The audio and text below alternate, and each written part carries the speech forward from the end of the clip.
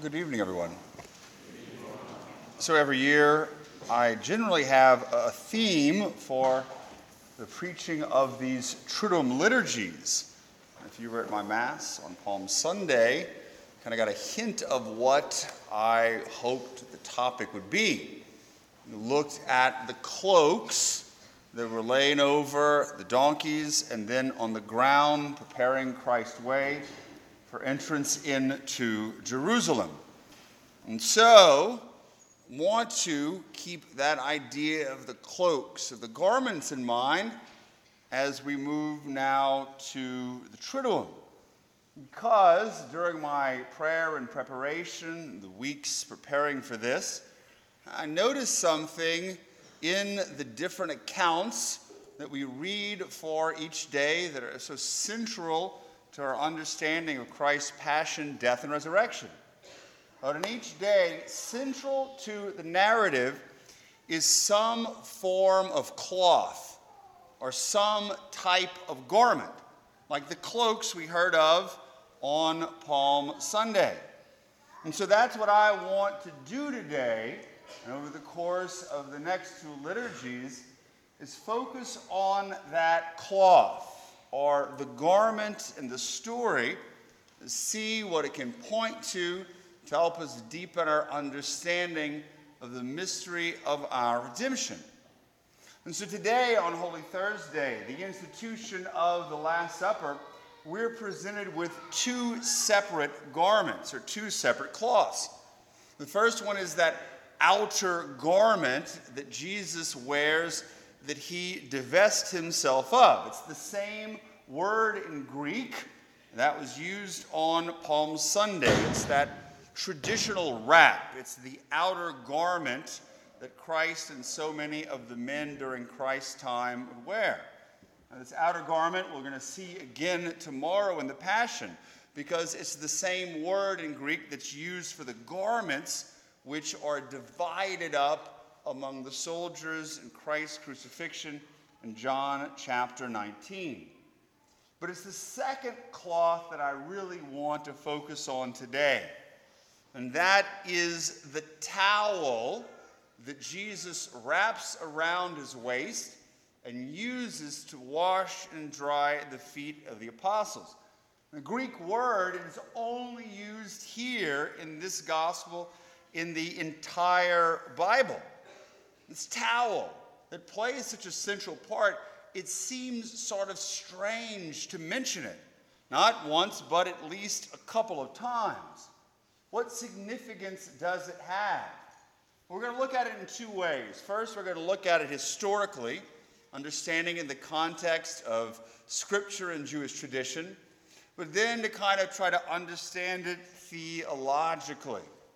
The first thing is this: on a historical level, if we look at Scripture, if we look at ancient traditions in the Near Eastern world, the act of girding yourself with a towel in order to wait on someone is the action proper to a slave, a servant even.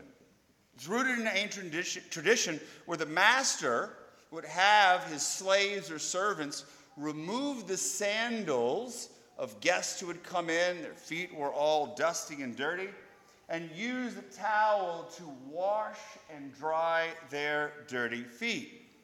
According to Jewish scripture in the Old Testament, in the first book of Samuel, chapter 25, it was the task of slaves to wash also the feet of their master.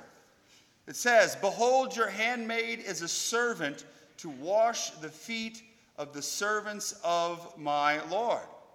And this slave using towel to wash feet is corroborated by later Jewish tradition. In a midrash, a Jewish midrash, Abraham is dismissing Hagar with a bill of divorce. Hagar was one of his wives. And it says, "And he took a cloth and girded it about her loins, that men might know her to be a slave." So if you have a cloth or a towel around your waist, it's a sign that you are a slave, that you are not free, that you belong to another. But along similar lines, Jesus himself speaks of a master acting like a slave when he says in the parable that truly I say to you, the master will put on his apron and have them sit at table, and he will come and serve them. Jesus is fulfilling this parable in the Last Supper. So the meaning is very, very clear if we understand history. Jesus, by tying this towel around his waist and washing the feet of the apostles, has become the slave. The slave who comes in order to cleanse us of our sins. Reminds us of that passage from the Philippians that Jesus took the form of a slave, being born in the likeness of men. But let's move on now to the theological meaning, and this is where it gets a little bit deeper.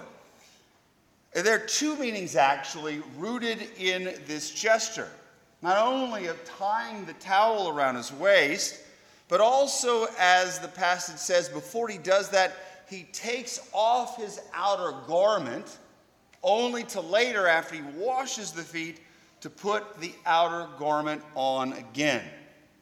And so the first thing we can understand in this divesting himself of the outer garment, putting on the towel, and then putting the outer garment on again, points to the reality of the incarnation, the Son of God becoming truly man.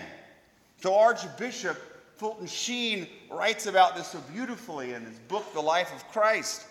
He says the scene was a summary of his incarnation. Rising up from the heavenly banquet, an intimate union of nature with the Father, he laid aside the garments of his glory, wrapped about his divinity the towel of human nature which he took from Mary.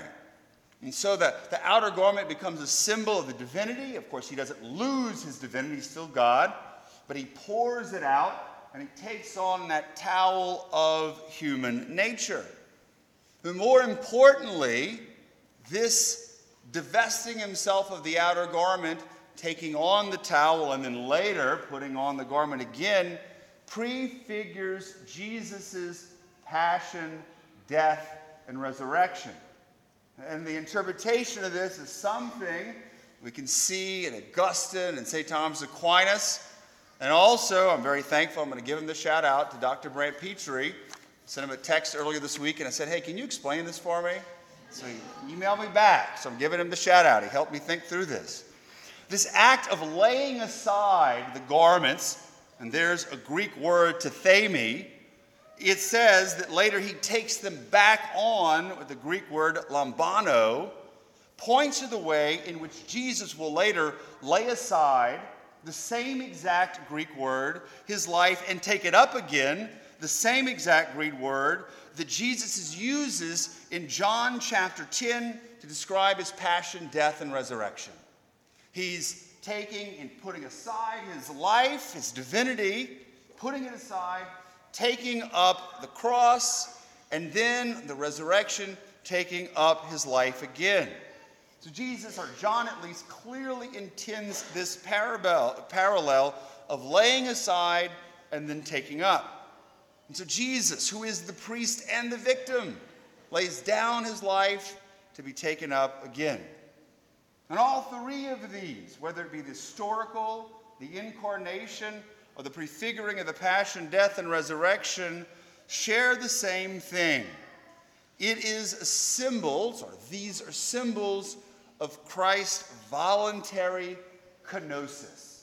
That's a word that you hear a lot when you study theology. It's the Greek word for self-emptying. That God, the Son of God, emptied himself, becoming a slave, taking the form of man. He does it to show his love for humanity. He lowers himself to become man, but even more, as Paul says, even to the point of death on the cross. So yes, Jesus is the servant, but not just any servant or slave. He's the suffering servant that we hear of in Isaiah chapter 53, who is both priest in that he offers the sacrifice and victim insofar as he himself is the sacrifice.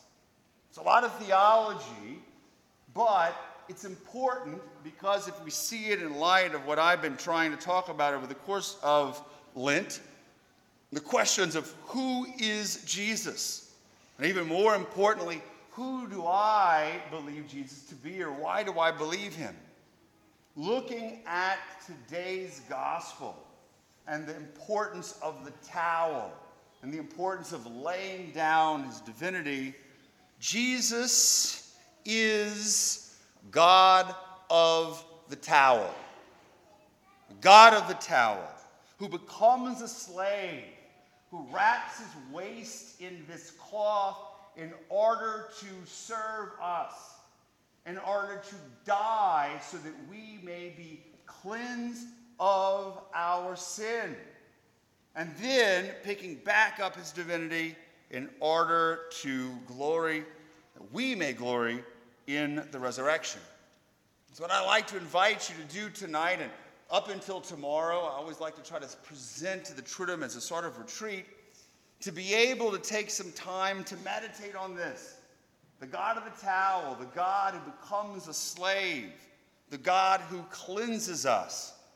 And to realize this reality of a divine being not just becoming man, but becoming a slave in order to serve his sinful creatures is something completely unique in religious history and mythology of the world. A God who becomes man in order to become a slave and to die on the cross. Why would the apostles have made this up? How could it have benefited them in any way, shape, or form? It's a great mystery, but one that I think points to the unique claim of Christ's divinity. But more importantly than meditating on some theological truth, I encourage you to spend time with Jesus, with the God of the towel, in confession, allowing him to cleanse you from your sin. So after Mass, as we normally do, we will be hearing confessions. But also in Vigil, we're going to have time to spend with Jesus in the Blessed Sacrament up until midnight tonight. Because the truth is, even more so than putting on the towel and taking off his outer garments as an example of the kenosis of Christ, the Son of God, we see this in the Eucharist. Because it is in the Eucharist is where Christ wraps himself not in a towel, but in the appearances and the species of bread and wine in order to be our food. He wraps himself in the accidents and the appearances of bread and wine in order to be our food. And so, spending time with the Lord, we pray that our hearts may be prepared for tomorrow when Christ will be wrapped in the purple cloak of royalty and pain.